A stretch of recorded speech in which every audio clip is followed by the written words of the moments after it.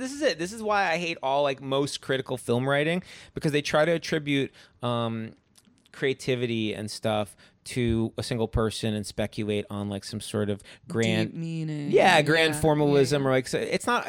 It's a lot of stuff is accidental and just like a byproduct of.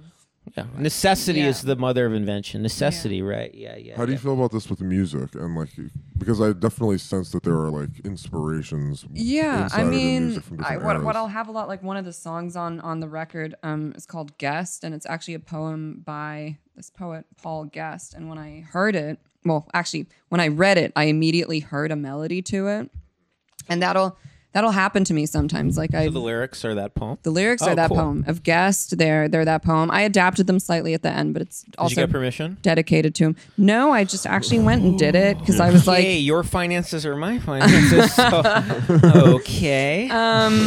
Well, I read that if you have since there's no like compositional credit on it, if you add a writing credit, technically you're okay. And I've adapted it slightly.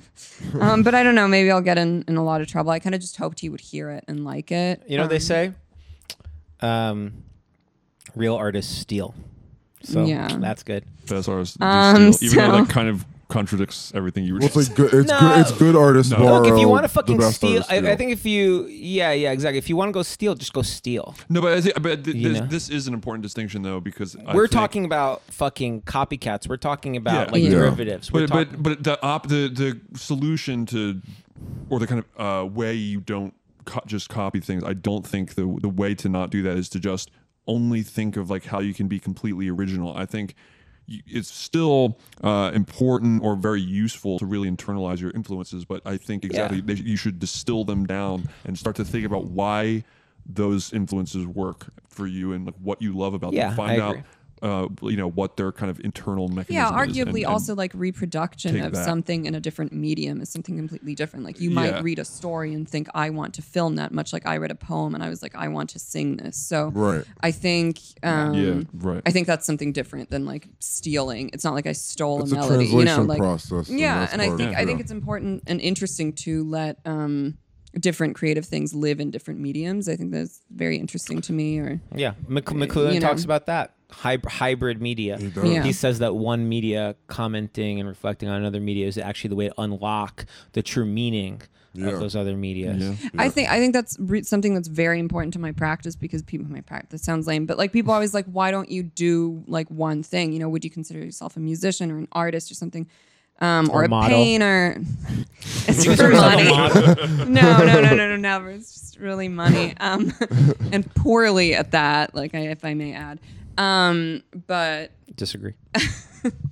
So the looks that you give to that lens is beautiful to me. But to get to my point, like I think it's just super important to not. I think it's almost impossible to focus first of all on one medium if you think that what you're trying to get across is just directed through one kind of like channel or source, right? Yo, what's really good, Packers? We're back with Eugene Kotlyarenko for a second time, this time with his wife, Sofie Royer, who he met through the Ion Pack. So, if you want to hear the full story about how they met through the Ion Pack, about how they flew out here to New York just to be on the pod, and get to know Sofie a little more. I mean, I know you all know Eugene. You should get to know Sofie.